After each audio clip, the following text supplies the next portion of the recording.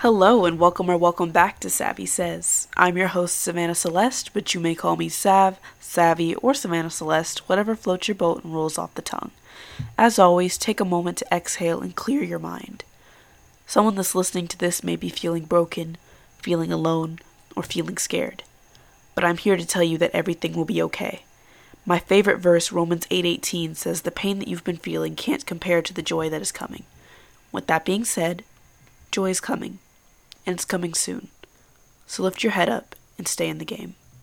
Exciting news, Savvy Says listeners. We have officially reached over 200 podcast downloads. Thank you guys so much. I am so incredibly thankful for every single one of you. The amount of love that I've received since Savvy Says started is unreal, and I can't thank God enough for the people that I've gotten to encourage with my words. And with every email and every DM, I realize more and more why I do what I do.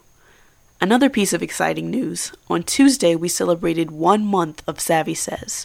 I started this podcast on July 11th, and it has officially been 1 month of Savvy Says. I have immensely enjoyed speaking to you guys, and I can't wait to celebrate 2 months of Savvy Says. Now that we've finished the announcements, let's dive into this week's episode. Have you ever been in a toxic relationship? Surrounded yourself with people that didn't have your best interests at heart?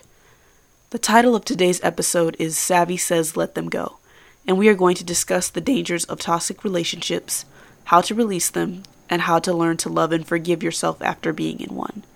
If you have experienced this, and honestly, even if you haven't, I'd recommend listening to this till the end because this may be exactly what you needed to hear today. Fake friends are like the shadows, always near at your brightest moments, but nowhere to be seen at your darkest hour. True friends are like stars. You don't always see them, but they are always there. Quote by Habib Akande. I'm going to start by saying this.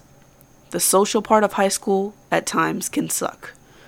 We can get so caught up in wanting to be accepted, wanting to be popular, and wanting to be loved that in the process we can lose who we are supposed to be and what our purpose in life is. The topic that I'm speaking on tonight is one that is very near to my heart, because I've experienced it so many times. I know what it's like to give so much of yourself to so many, yet the people in your life refuse to let you feel secure, loved, and beautiful. My previous friend group made me feel like an outsider, and when you feel like an outsider in what's supposed to be your friend group, there's a problem. If you're wondering why your peace has been so disrupted, it's usually because your relationship with God isn't good, you surround yourself with the wrong people, and or you watch and listen to things that aren't beneficial to you. There's a reason you wake up feeling down, and it isn't because you aren't a good person. It's because of the company you keep. If you're like me, you're a chill person. You don't like drama, you don't get upset easily, and you encourage everyone that you cross paths with.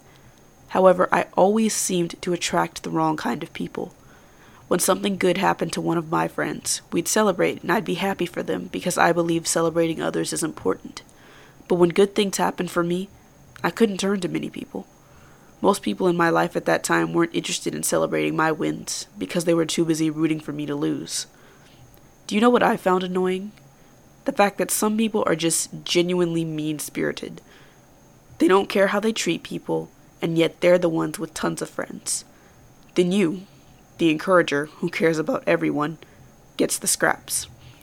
I used to cry and question God. I'd ask him, why do they get so much and I get so little? Why am I the one with tears in my eyes while they're out enjoying life? They feel no remorse for the way that they treat me.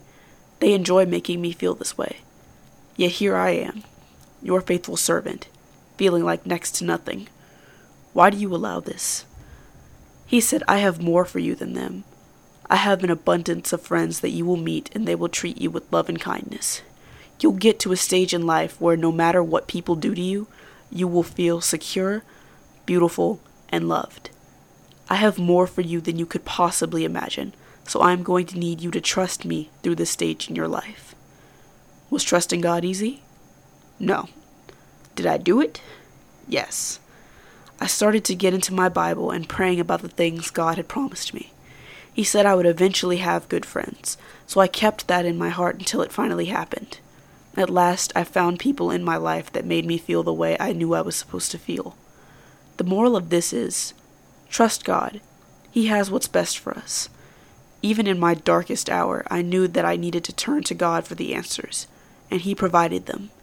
Never underestimate what He can do. He's the best friend you could ever have. He loves and appreciates you, and always will. Nothing you could ever do could separate you from His wondrous love. Some people believe holding on and hanging in there are signs of great strength. However, there are times when it takes much more strength to know when to let go and then to do it.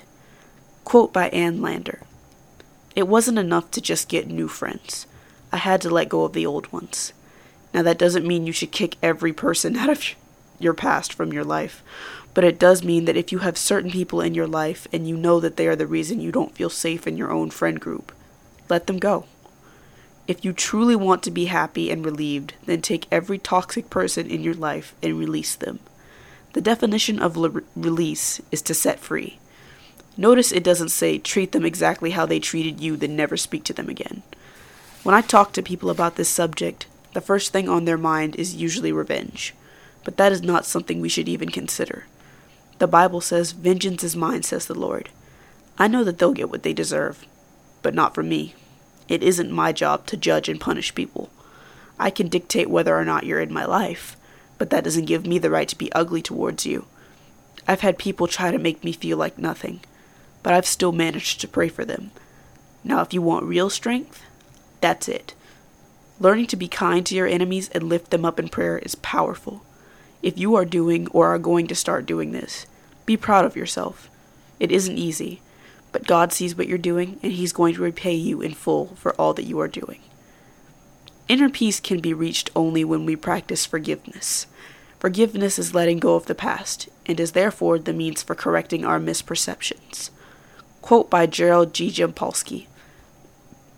The final thing we will discuss tonight is how to forgive yourself. After I let those toxic people out of my life, I felt so disappointed in myself. I wondered how I'd let myself become so hungry for acceptance that I'd lose sight of who I was and God's purpose for my life. I forgave the people in my life, but now it was time to forgive myself. I had to sit down and say out loud that everything happens for a reason. I learned from this experience, so next time I won't make the same mistake. I forgave myself for forgetting who I was, and I forgave myself for letting people like that into my life. And if I'm being real here, I also shed a few tears. I was very disappointed in myself. Allow yourself to experience your emotions, whether it is anger, disappointment, or sadness. Let yourself feel that way. You cannot completely heal if you never experience the emotion. After you do all these things, you have officially released the toxic people from your life. Give yourself a round of applause. I understand that it will be hard at first, but you will persevere. I'm proud of you. God's proud of you, and you should be proud of yourself. No matter the curveballs that life throws at you, no matter how many people the enemy sends your way, God has your back. Just call on Him. He's always with you. Don't ever feel like you have to stay in a situation to please someone else. The only people you should be concerned with pleasing are God and yourself. Take care in school, and if you have people like I described today in your life, let them go. That is all we have for today on Savvy Says. Tune in next Saturday for another episode. If you would like to email me, my email will be in the description box. And as always, no matter how old or young you are, keep speaking your truth.